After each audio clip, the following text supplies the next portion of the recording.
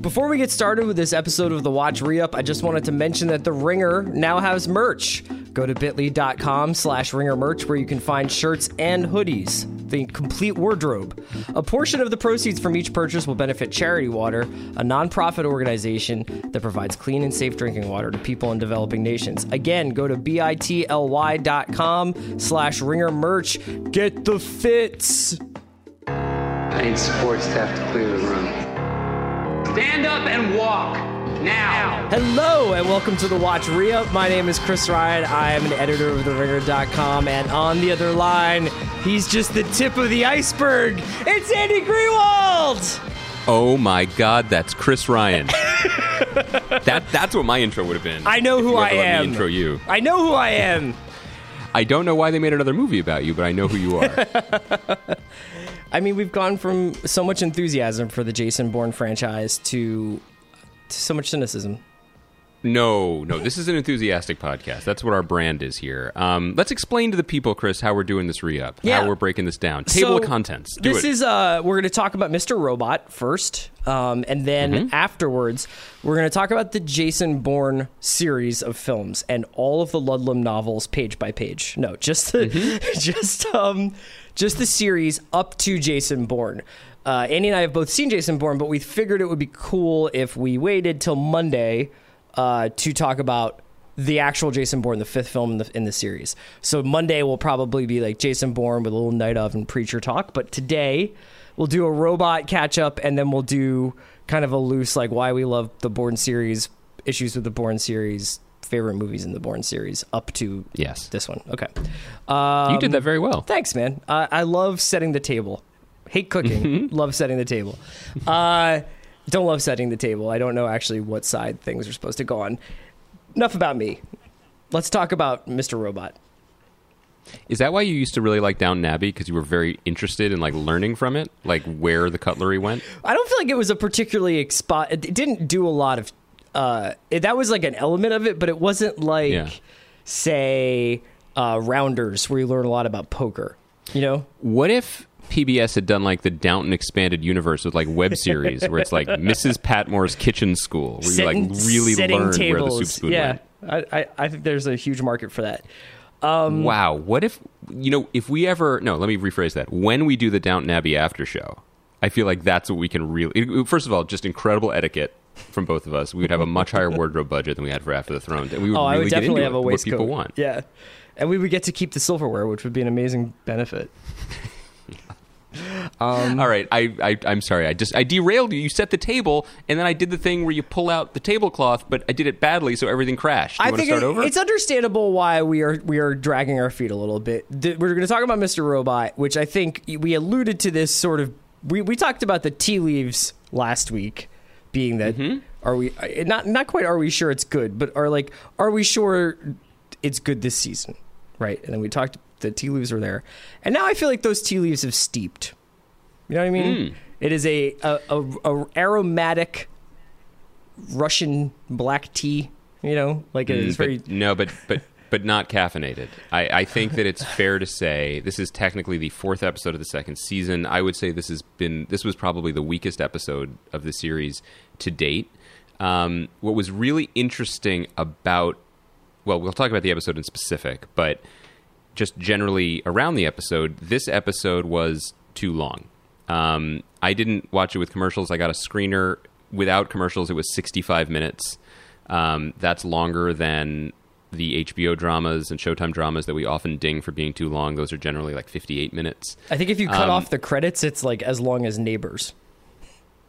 I think that's right. And I don't think it needed that much time and space. And what was interesting was that I think Sam Esmail might agree with us, because he preemptively tweeted yesterday in a funny, self-deprecating sort of way that this was the last extra long episode, and he would promise to try and be less long-wit, and then he cut off because of the character limit. But this is definitely, when you give a creator, an auteur, complete carte blanche, and then let them basically direct it like a film, and they have final edit, like things can get long, things can get baggy. And while I support that in general, I think it's worth noting that this episode I think like Alan Sepinwall in his recap hit something correct about it, which is that unlike last week, which had that really bravura Adderall OD sequence, this episode didn't really have the thing that made it seem to demand the extra time. I would take it a step further and say the best part of this episode, the kind of thing that made me, and there were a couple things that I loved in the episode, and we'll get into them, but the Elliot fantasy sequence where he hugs the guy that he shamed at Stone Mountain last year, and they have Thanksgiving dinner in the middle of the street. The dramatic ingenuity and cleverness and vibrancy of that scene was sapped and robbed by the fact that the rest of the episode dragged around it. It didn't pop because the rest of the episode dragged. Does that make sense? So yeah. Well, because it argued against itself in that way.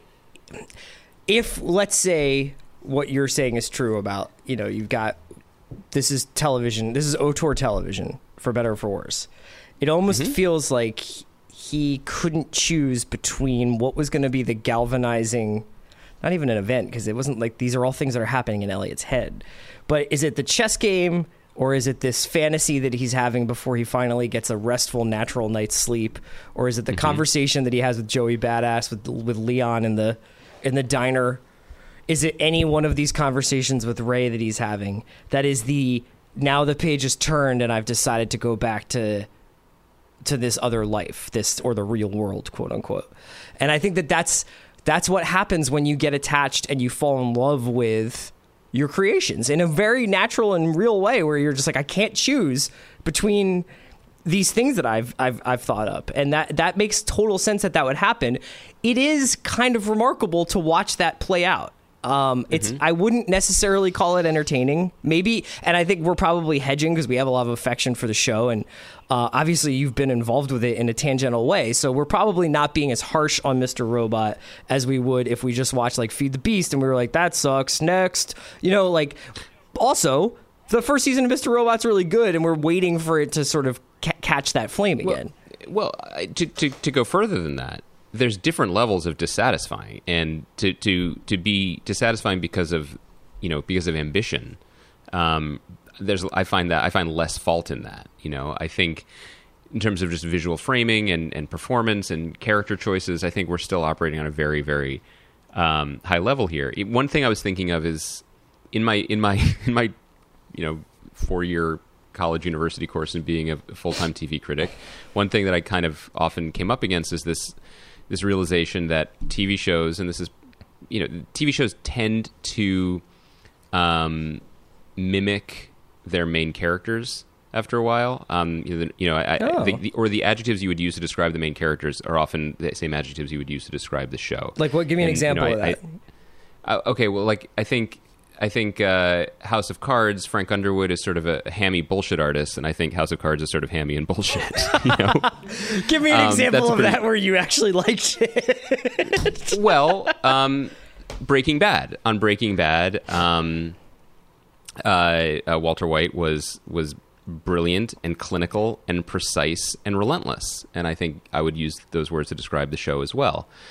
I also think you can take it a step further and point to examples. And to finish that thought, this show is cerebral and frustrating sometimes, and maddening, and quite often potentially insane, or suffering from delusions of grandeur. And we don't, and much as you could say about Elliot. Well, I think you could make a case that the way in which the show is not exactly pleasing to the audience is in some way similar to the way Elliot is not exactly fit for party conversations. Right. And to take it a step further, another observation that I've tried to unpack in the past is that sometimes creators want to make their art feel like an emotional experience that is being endured or experienced by their main character. And the example I always used for that was season 6 of Mad Men. Season 6 of Mad Men was the most explicit in terms of Weiner's deep-seated belief that change is enormously difficult and people are almost invariably pulled back to their worst selves. That was the season where Don Draper basically circled the drain the whole year. and storylines explicitly echoed themselves. So there were episodes where a lot of the day after criticism was, we've seen that before, when I think the larger point was that was the point. Right. But that being the point can often be too clever. And I say that to say, I say that to specifically to reference the idea of Elliot playing chess against himself to a stalemate is clever and visually beautiful. I thought, whoever is doing the production scouting for this show is just on another level. The way the setup of that frame with the trees, it was really beautiful and really interesting to look at. But the idea of that makes sense, and it is compelling and consistent with the show, but it is not that... I don't think it's that rewarding ultimately to experience. The lesson that he can't beat himself, I think that probably worked better in the page than it did on the screen. Do you... I think I know the answer to this, but let's pretend... Well, okay, let me say it this way. Do you think that Sam Esmail wishes he could make Wire Season 2 right now? You mean make his show about white people? Yeah. No. Tell me what you mean. Completely reboot it with some tangential threads back to the ideas of the show. But whether I guess you can't have a show without Christian Slater and Rami Malek, but that there is something about what is happening here and watching him kind of... I think what happens is much like the chess game that's happening in the show, I feel like the MacGuffins of the show keep getting pushed towards the foreground and then pulled back towards the background. So that as a viewer and as an attentive viewer, I still don't know what I'm supposed to care about here and what's just yada yadaing. Yeah. Last night, and we could talk about the episode specifically, for instance, I was like, oh, so now we're back on the plant is a major thing again now. And this leak and all this stuff and the class action lawsuit and all this stuff that I thought was kind of just there to chip away at E-Corp and give Angela something. There's things I see there, and now it's Price and White Rose are talking about it and this yes, we can't close the plant. And I was so this is I'm getting off. It's a little bit where is my eye supposed to go? I agree with that, and I also want to note. I really don't think people drink red wine like that, quench their alcoholic thirst. I just felt like all those chewy tannins, you probably have a dry mouth. It's just not that refreshing. It looks like it's hot there. No, your point is the right one. I think think about the framework of the well, two things. I thought you were going to refer to the fan theory that people have, that this is all in Elliot's mind or that he's in prison or in some sort of psychiatric ward. The further we go without that being addressed, the more frustrating it becomes. Because I believe that's not the case, or I very much hope that's not the case, because that's not the version of the show that I like.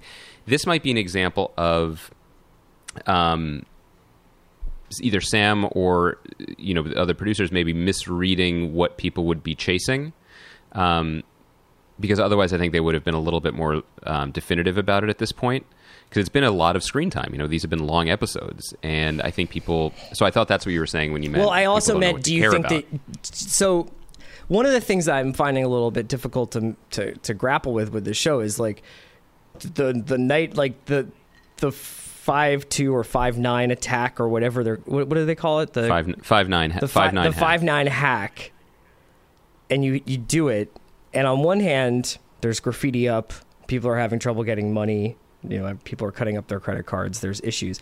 And then on the other hand, life seems completely normal. I love that. That's exactly probably how it will feel when this fucking inevitably happens to us. You mean when Guccifer celebrates the Trump victory with exactly this. Yeah. On the other hand, I almost feel like I want more of what is the real world situation. What actually happens if you wipe out personal debt? How would companies continue to try and oppress people if they couldn't use collection notices, etc.? And this unification. And I almost want to get outside of the set of characters that we have. That's what I mean by Wire 2. Is it you basically you could have Elliot interacting with a completely new group of people. I agree with that. And the show is suffering from the fact that all the characters are on different shows right now, for the most part, and separate from each other. To that point, I would like to see that too. because the moments of real world stuff that we see, like that brief moment when Darlene's on the train and someone's wearing a gas mask and someone else is wearing a VR helmet, like that was just, I love that stuff. I think that's just beautiful. But I want to hang out in that world.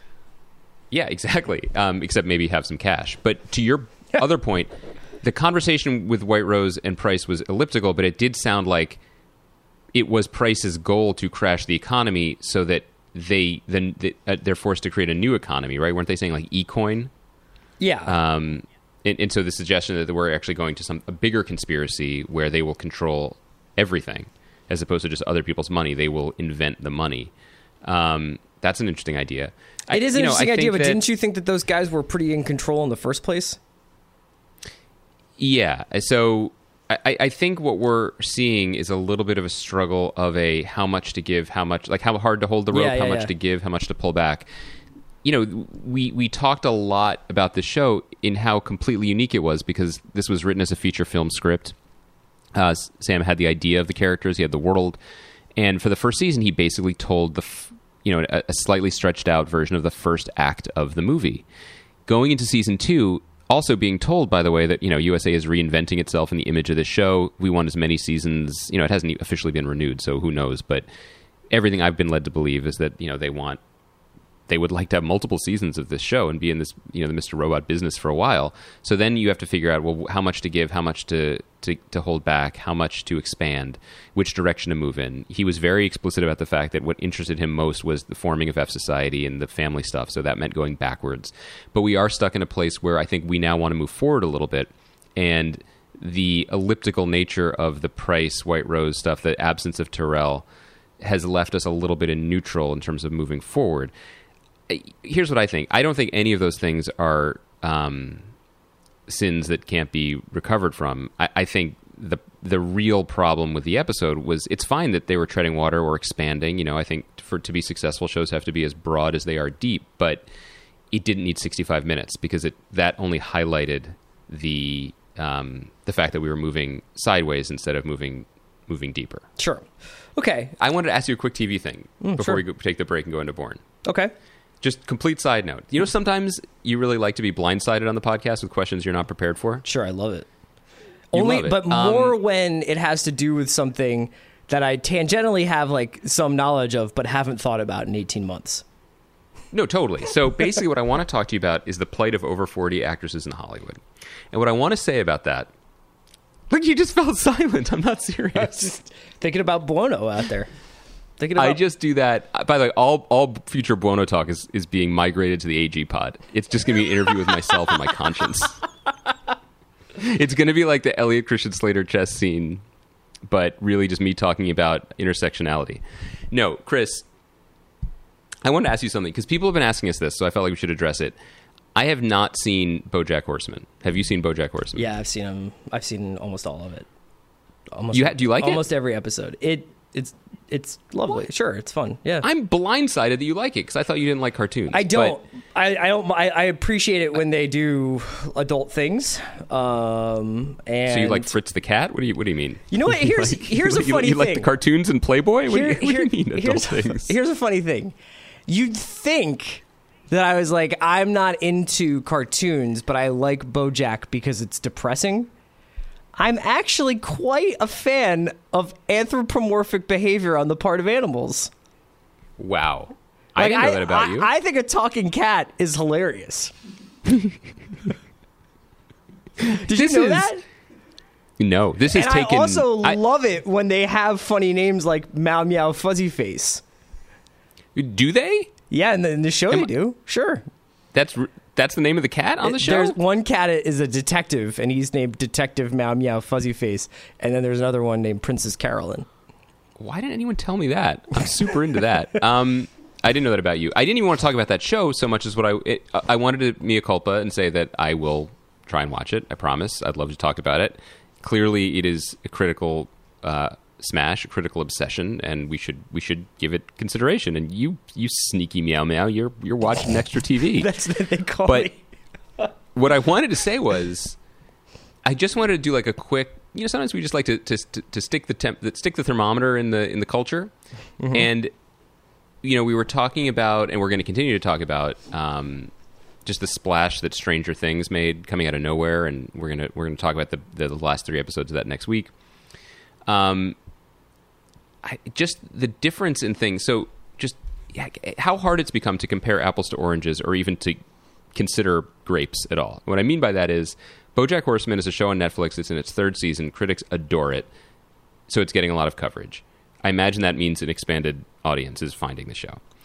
Netflix doesn't release data. They're going to renew the show because they love the critical adoration, but we have no way of knowing what that means or how many people are watching it, and we probably never will. What I want to ask you to consider in this moment is imagine a world where you watch Tyrant. Mm-hmm. What I mean is we have been debating the championship belt for TV. What I want to suggest is the existence of the anti-belt. The loops. Wait, what does this have to do with Buono? The guy... It doesn't. I was kidding. Oh, the guy okay. wearing a barrel. The naked guy wearing a barrel instead of the belt. Tyrant exists. Tyrant is like in its 3rd season. It is on a network, FX, that creates some of the best shows on TV, the shows that we love to talk about. Who watches Tyrant? What is the financial model behind Tyrant? What's going on with Tyrant? You got to tell me, man. I don't know. How come I don't know how Tyrant got renewed? I don't know either, because I was trying to make the example of like BoJack, like I get it, critical acclaim, Netflix's opaque business model. Okay, Halt and Catch Fire coming back next month. Psyched. You know, it's a miracle, but AMC made it work because it was critically acclaimed. They own the show. They're playing the long game that, you know, having 4 or 5 seasons of a show that people love will make sense when they go over the top and it'll be in their library or whatever. But Tyrant, like, I get the mailer for Tyrant and I'm like, really? I see that. I when I was at the airport last week, I saw a copy of Cigar Aficionado magazine and it said Tyrant's Adam Rayner enjoys a nice whatever. And I was like, this is the Venn diagram of things I don't care about. Can't you? This is the... Okay, so it's perfect. Just out of curiosity, aren't the economics of sustaining... This is a complete theory. No, it's not a complete theory. I mean, it's a theory based on utter bullshit, so it's just a theory. Then it'll fit right in on this podcast, and I apologize for the Buono comment. Is it more expensive to start a show than it is to sustain a show? So if you've already got the sets built and the people's deals are locked up for 5 years or whatever, and you've got the guys who are making the show, and it's slowly, incrementally finding an audience, and it's streaming or DVD or whatever... Isn't it easier just to be like run Tyrant back than it is to be like, let me get some other version of Tyrant that might even do worse, and or even if it does better and your man on the show gets like popular, becomes Alden Ehrenreich, and you're like, God, how am I going to pay for this guy? Or how do you know what I mean? Like, I think that's that's true. I hope that's David Harbour true. and Cara Buono and Winona Ryder and all the little kids go up to Netflix and are like, cut the check, dog. Do you want to say that in a little kid voice or a Winona Ryder freaking out? I want to say it the way Dustin would say it with the no front teeth, but I don't even think I can manage that. But in that same way where they're like, if you guys have Baz Luhrmann getting 120 for that season of Get Down, you can pony up, man. Look, in today, that is a really, really good point and a good analogy, because we live in an overcovered media landscape where throwing bad money after good is almost essential, because for Netflix, when so much of what they do, like Amazon and other digital companies, perception is pretty much what their business is. So when they announce that they're making this ambitious show set in the Bronx in the the early days of hip hop, and Baz Luhrmann is making it, they get so much press and hype for that. That affects their stock price. Behind the scenes, by all accounts, there's this great was it Hollywood Reporter piece about it. It sounds like a catastrophe. When the piece that the network green lights to change the story around the show comes out, and the story around the show in the piece is like, whoa, that was a disaster, then it was really a disaster.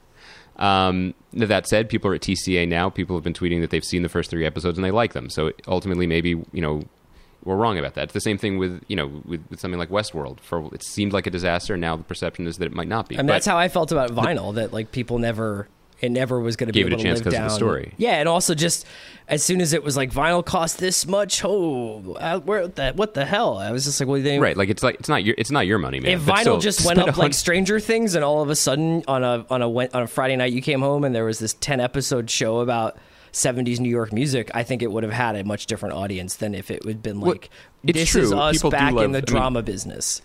People don't like hubris, but at the same time, vinyl was also an old show. It was a swaggering show. But there's a made difference by between and for hubris and marketing. old people. You know, I mean, I think that's... No, I agree with... I mean, like, obviously, I'm not trying to cape up for vinyl. It had the run it had.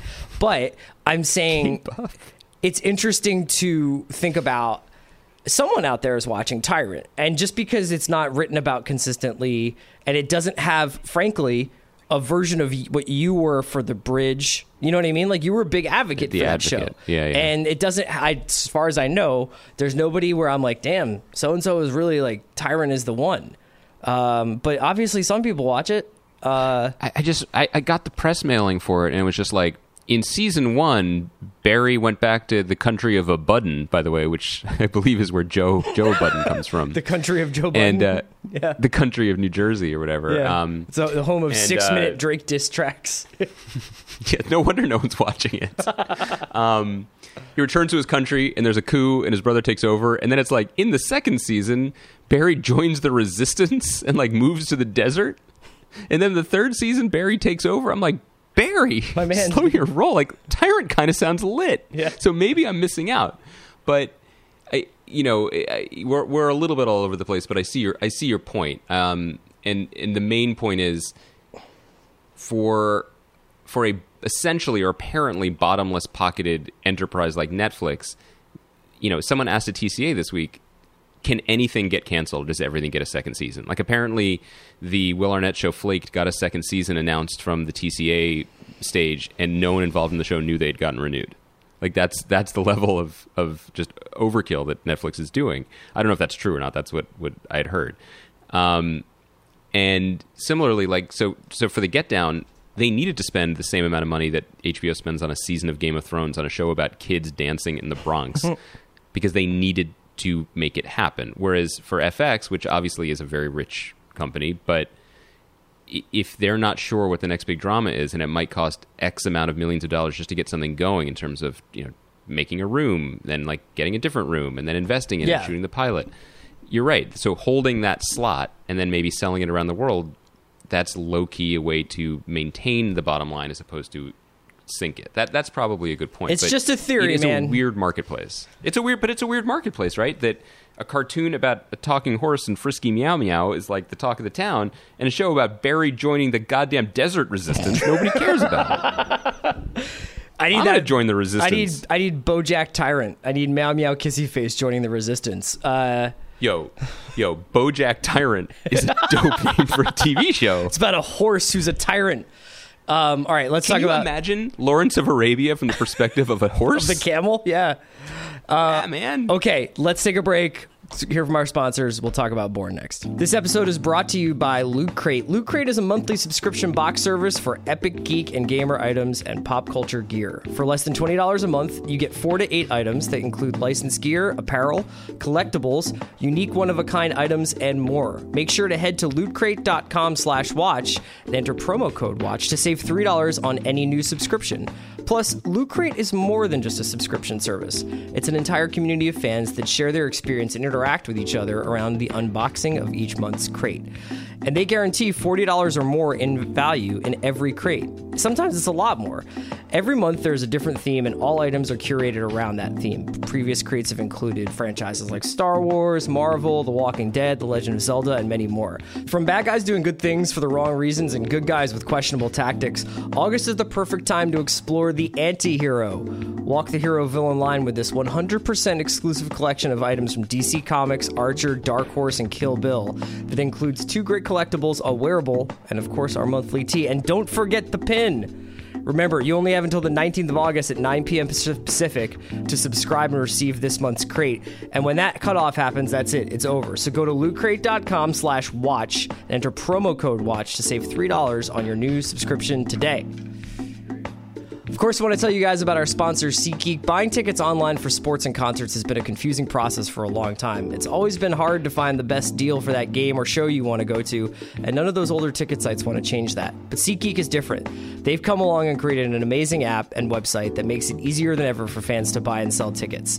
SeatGeek is always the first place I go to look for tickets for a game or a concert. I have the SeatGeek app on my phone, and I just used it the other day to look for Ryan Adams tickets at the Greek, start checking out UCLA football tickets at Rose Bowl, trying to expand my NFL horizons, give the Rams a chance. I'm checking out SeatGeek. With SeatGeek, you'll never need to waste time checking other tickets or other ticket sites because SeatGeek does it all for you. They pull in all tickets available on all of their sites, put them all together, aggregate them so you save time, you never miss a deal. And SeatGeek wants to help you get the most bang for your buck. That's why every ticket on SeatGeek is given a grade based on value. You'll immediately see any underpriced seats and be able to find the best deals that fit your budget. Best of all, listeners of The Watch get a $20 rebate off their first SeatGeek purchase. To get your $20 rebate on tickets, download the free SeatGeek app, go to the Settings tab, click Add a Promo Code, enter promo code WATCH, and SeatGeek will send you $20 after you've made your first ticket purchase. So just download the free SeatGeek app and enter promo code WATCH today. Andy, so the Bourne franchise is probably is it the most consistently rewarding movie franchise of our adult lives. It first starts in 2002. And we've gotten a movie every few years since then. This is the fifth one coming out on Friday, Jason Bourne. It marks the return of Paul Greengrass, who directed the second and third installments of the franchise. Mm-hmm. And this franchise, I think, kind of articulates a lot of the things that you and I are interested about in espionage fiction and pop culture, in filmmaking and acting, what people can kind of... the way you can wring out incredible moments from genre stories. I guess let's just open up the floor and talk generally about, like, what is it when you think about the series that you're, if I'm like, hey, why do you like those movies? What would you tell me? I think the thing to say, and I think you were saying this in a different way, this is the grown-ups action franchise. This is summer movies for adults, basically. It was... these movies are consistently creative. They came, there was punching and fighting and car chases and global intrigue, but there were not cities being leveled. There were no capes. There were no, it always surprised in the ways it did, in some sense, unsurprising things. I think we should also say our love for this franchise is so deep that our theme song is samples the god Ed Norton in Bourne Legacy from the Bourne Legacy, a movie that we will ride forever for. We did like a 60-minute podcast about that movie when it came out 4 years ago. Someone recently tweeted they thought that was like Norton. That was a Norton rip from American History X. It's like, no, son, get your legacy straight. Do you remember when we? Can you imagine if we were like, ended? Let's get some American History X samples in this trailer. Nothing like talks about our just general attitude towards pop culture than Edward Norton curbing someone over racist hate. Like that's what we love. Do you remember there was the period when Grantland was done and we knew we were gonna hook up again with Bill, but we couldn't announce it, and so we knew we had to come up with a new podcast name. And I don't know how serious we were, but we were definitely talking about Crisis Suite. Yeah, like we really thought that would be a cool name for a podcast. Yeah, we love these movies. The last point I would make is that watching them over the course of their lifespan, they did seem to, and I think this can be an overrated thing to compliment in films or in culture in general, but they did seem to reflect the times in which they were made. They were very much by accident. The first movie didn't intend to do this. It was a quirk of when it was released and when it was filmed. But certainly the Greengrass Damon movies, which people hold up as the exemplars of the series, Legacy and Ultimatum. Not Legacy, I'm sorry. Supremacy Identity and Ultimatum and Jason Bourne. Yeah. Or sorry, Supremacy, Ultimatum, and Jason Bourne.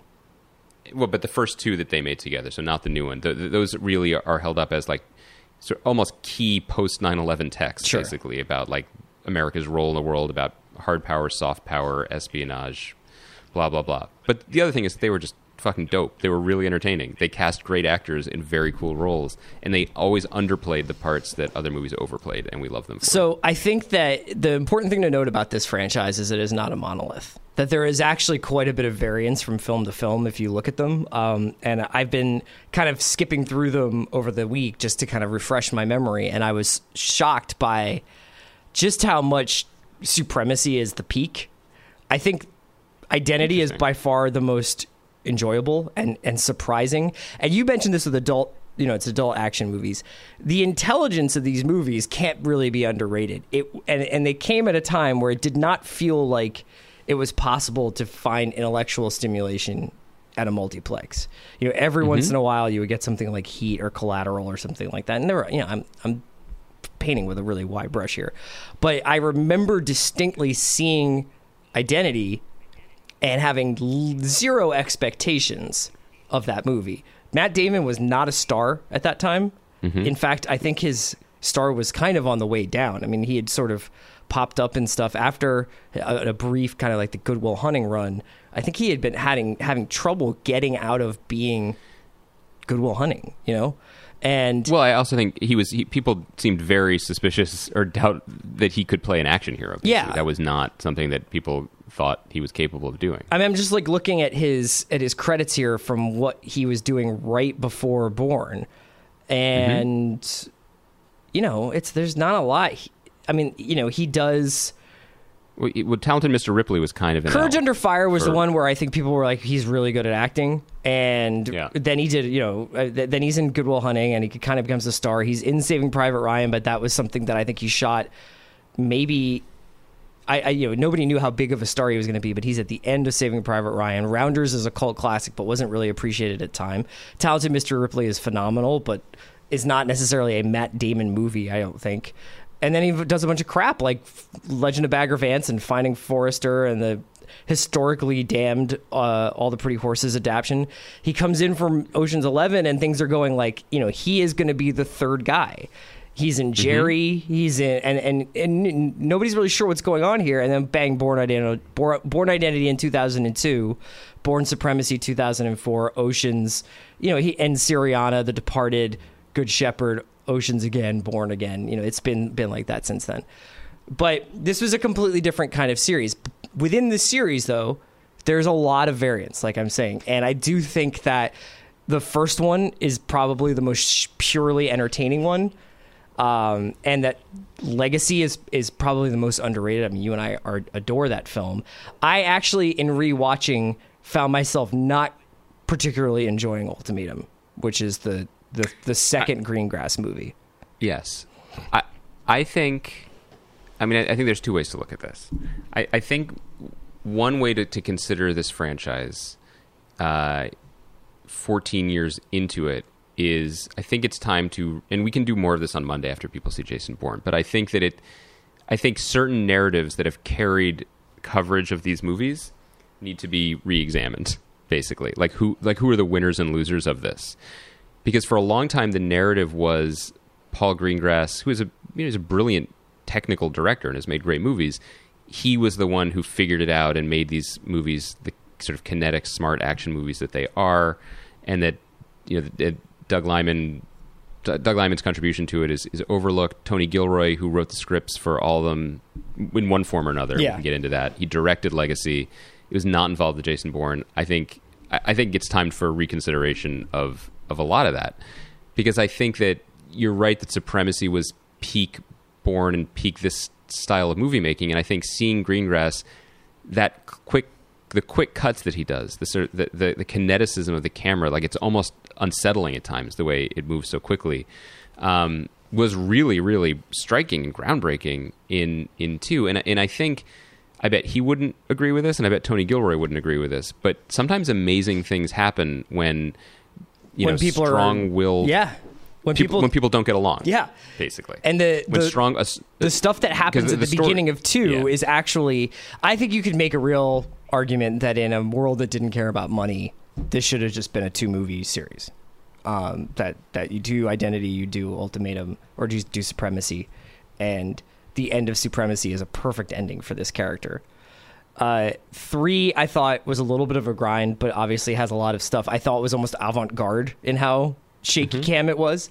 I wonder whether or not 4 could have been something much bigger if there had been some tacit acknowledgement, like if Damon and Greengrass had signed off on it and had maybe there was like a Bourne cameo in it, and maybe the next Bourne film could be something that Renner and Damon were in. I don't know, but there's not a whole lot going on in 3, and you can kind of feel the wheels grinding there. Right, and nor was there apparently a screenplay that they could use. That's what Damon said. Right. That's going to come into our conversation on Monday, because the question of why are they doing it again is an interesting one and a tough one. I don't think they answered it correctly. But I also, it's a problem that runs through modern action movies. Origin stories are not as interesting as people think they are. And the heart of these movies, maybe the first 2, but beyond that, who is this guy?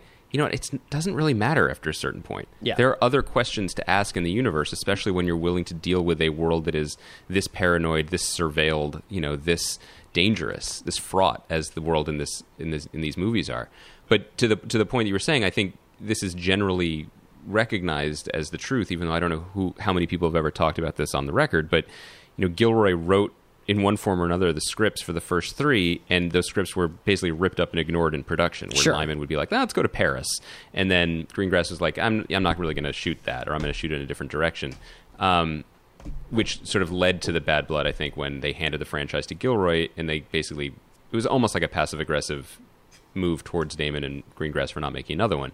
But you look at, I was thinking about, this is a ridiculous comparison, but the great movie MASH, the Robert Altman movie. Yeah. Like Ring Lardner Jr. wrote the screenplay, won an Oscar for the screenplay, and pretty much said, not a word of my screenplay is on the screen. Well, I beg to differ with Gilroy. I think that a lot of the especially the second film and the first film have stuff in there that that feels distinctively like him. And I do think that later films, and obviously if you see Legacy, and that's all him, you kind of get the sense of what he finds interesting about the character and the world.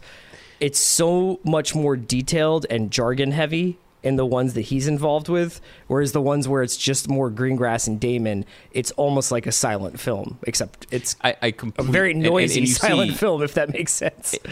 And you see in the new movie just how little Greengrass thinks about scripts, because the script for the new one is written by Greengrass and his editor. Like, there's no writer involved. Well, this is a guy who actually would probably rather make handheld recreations of real world events.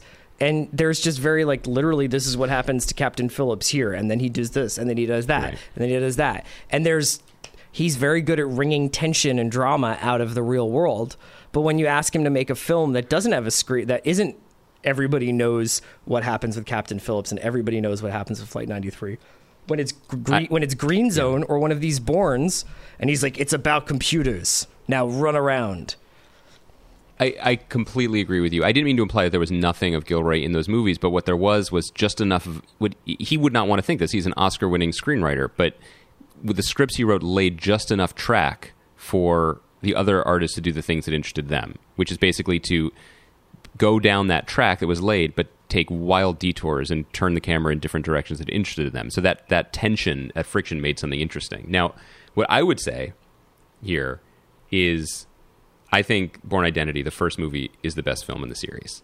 I say this after 14 years of reflection and consideration, and I completely hear what you're saying about Supremacy. I think it's an excellent, outstanding film. I think it's a close second. But the thing about Bourne Identity is that it is just delightful. We think of the movies, especially with the new one, as very punishing. It was a dark time. We're talking about dark ideas, dark chapter in our nation's history or whatever. Bourne Identity is a fucking romp. There are dark things in it, but it's basically it's European Vacation. Yeah, it's a love story. I mean, this guy doesn't know anything about it. It's before sunset. Yeah, it is a love story. In which it's before sunset if Ethan Hawke killed a dude with a magazine. Yeah, right. Instead of just talking him to death. And Clive Owen was chasing them with a double-barreled shotgun. And you think about that, I think nothing... I don't know if I would hold up anything else in that entire franchise that I love more than the fact that Clive Owen, who's on the brink of stardom himself, has this very relatively small appearance in this movie, and all I think about in that performance is just sadness. it's such a sad little performance because he plays this guy who had all this training, and in another universe, there's a movie about him and his skills. Yeah. And he just I think gets that's shot. what they were hoping with the Bourne expanded universe, is that there would be an interest in these people. And I don't know. I mean, like, times change. But what's interesting about Legacy is that it is such a taut and well done little grown up thriller. At the end, I'm over people riding motorcycles and chasing them, like apparently motorcycles can go up and down steps. The last act of it is definitely a little bit whatever. But whatever. But the set pieces, the raid on the house that features our man Bill Camp, right? I think he's one of those dudes in that scene. And the office shooting, yeah. And then the Jellicoe Ivanich workplace shooting. Those are incredible and harrowing sequences. Oh, and the thing with Oscar Isaac's appearance in the beginning too. Just that scene. Well, that's the sort of genius of that movie, is that it lingers just longer than usual on these tertiary characters. So you have the Bourne figure in Aaron Cross, and he does his thing, and he's kind of a known quantity, even though we do get to see some flashbacks. But it lingers longer on Edward Norton in the Joan Allen role, or Rachel Weisz in the Franca Potant role, or Oscar Isaac in the Clive Owen role, and gives them just a little bit more humanity than they usually get in a blockbuster movie like that. I think one alternate way to talk about our love for these movies is just to acknowledge how thirsty we are for not stupid genre entertainment on a big level. Oh, yeah. I remember when the Will Smith movie Focus came out, and I wanted to believe in that movie so much because, God, do I want movie stars playing cons on each other? Sure. Like that. I want movie stars to be movie stars and be glamorous and be funny and clever and be surprised. Like, that's what I want to have at the movies. I don't want to see Manhattan get destroyed for the 9,000th time this year by a CGI monster breathing flames. I don't give a shit. But the fact, the reason why this conversation is almost more melancholy than we expected. Obviously, we're revealing a little bit about how we thought about the new movie that we will save the bulk of for Monday. But we need this to be good in a way, because we want people to keep making movies like this. I want there to be an alternative for all the shit that we talked about on Monday with all the trailers for those movies. Yeah, and it's dispiriting. We all want that. But it's dispiriting that, like almost everything with Hollywood, the wrong lessons are learned. So Legacy didn't do that great, but the lesson from that was to snuff out, and obviously this is also because Greengrass wanted to put his thumbprints back on the franchise. He didn't want to move backwards in any way or even acknowledge it.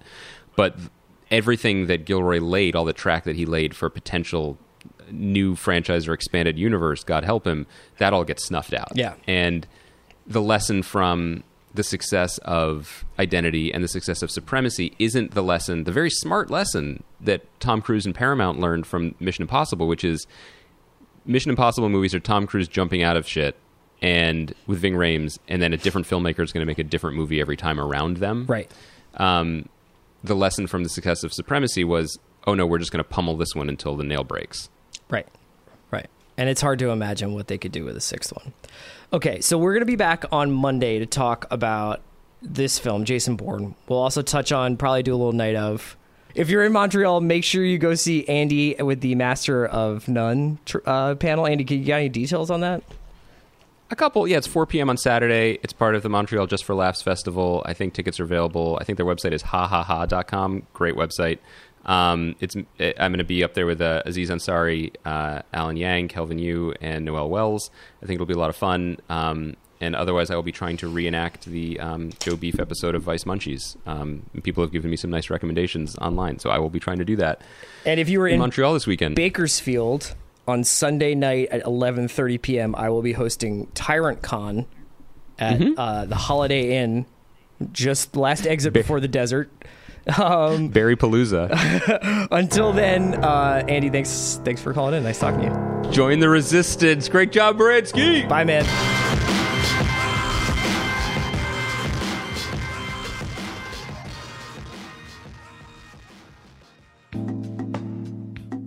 Thanks again to Loot Crate, the monthly subscription box for geeks, gamers, and pop culture nerds. From bad guys doing good things for the wrong reasons to good guys with questionable tactics, August is the perfect time to explore the anti-hero. Walk the hero-villain line with this 100% exclusive collection of items from DC Comics, Archer, Dark Horse, and Kill Bill that includes 2 great collectibles, a wearable, and of course, our monthly tee. And don't forget the pin. You have only until the 19th of August at 9 p.m. Pacific to subscribe and receive that month's crate, and when the cutoff happens, that's it. It's over. So go to lootcrate.com/watch, enter promo code WATCH to save $3 on your new subscription today.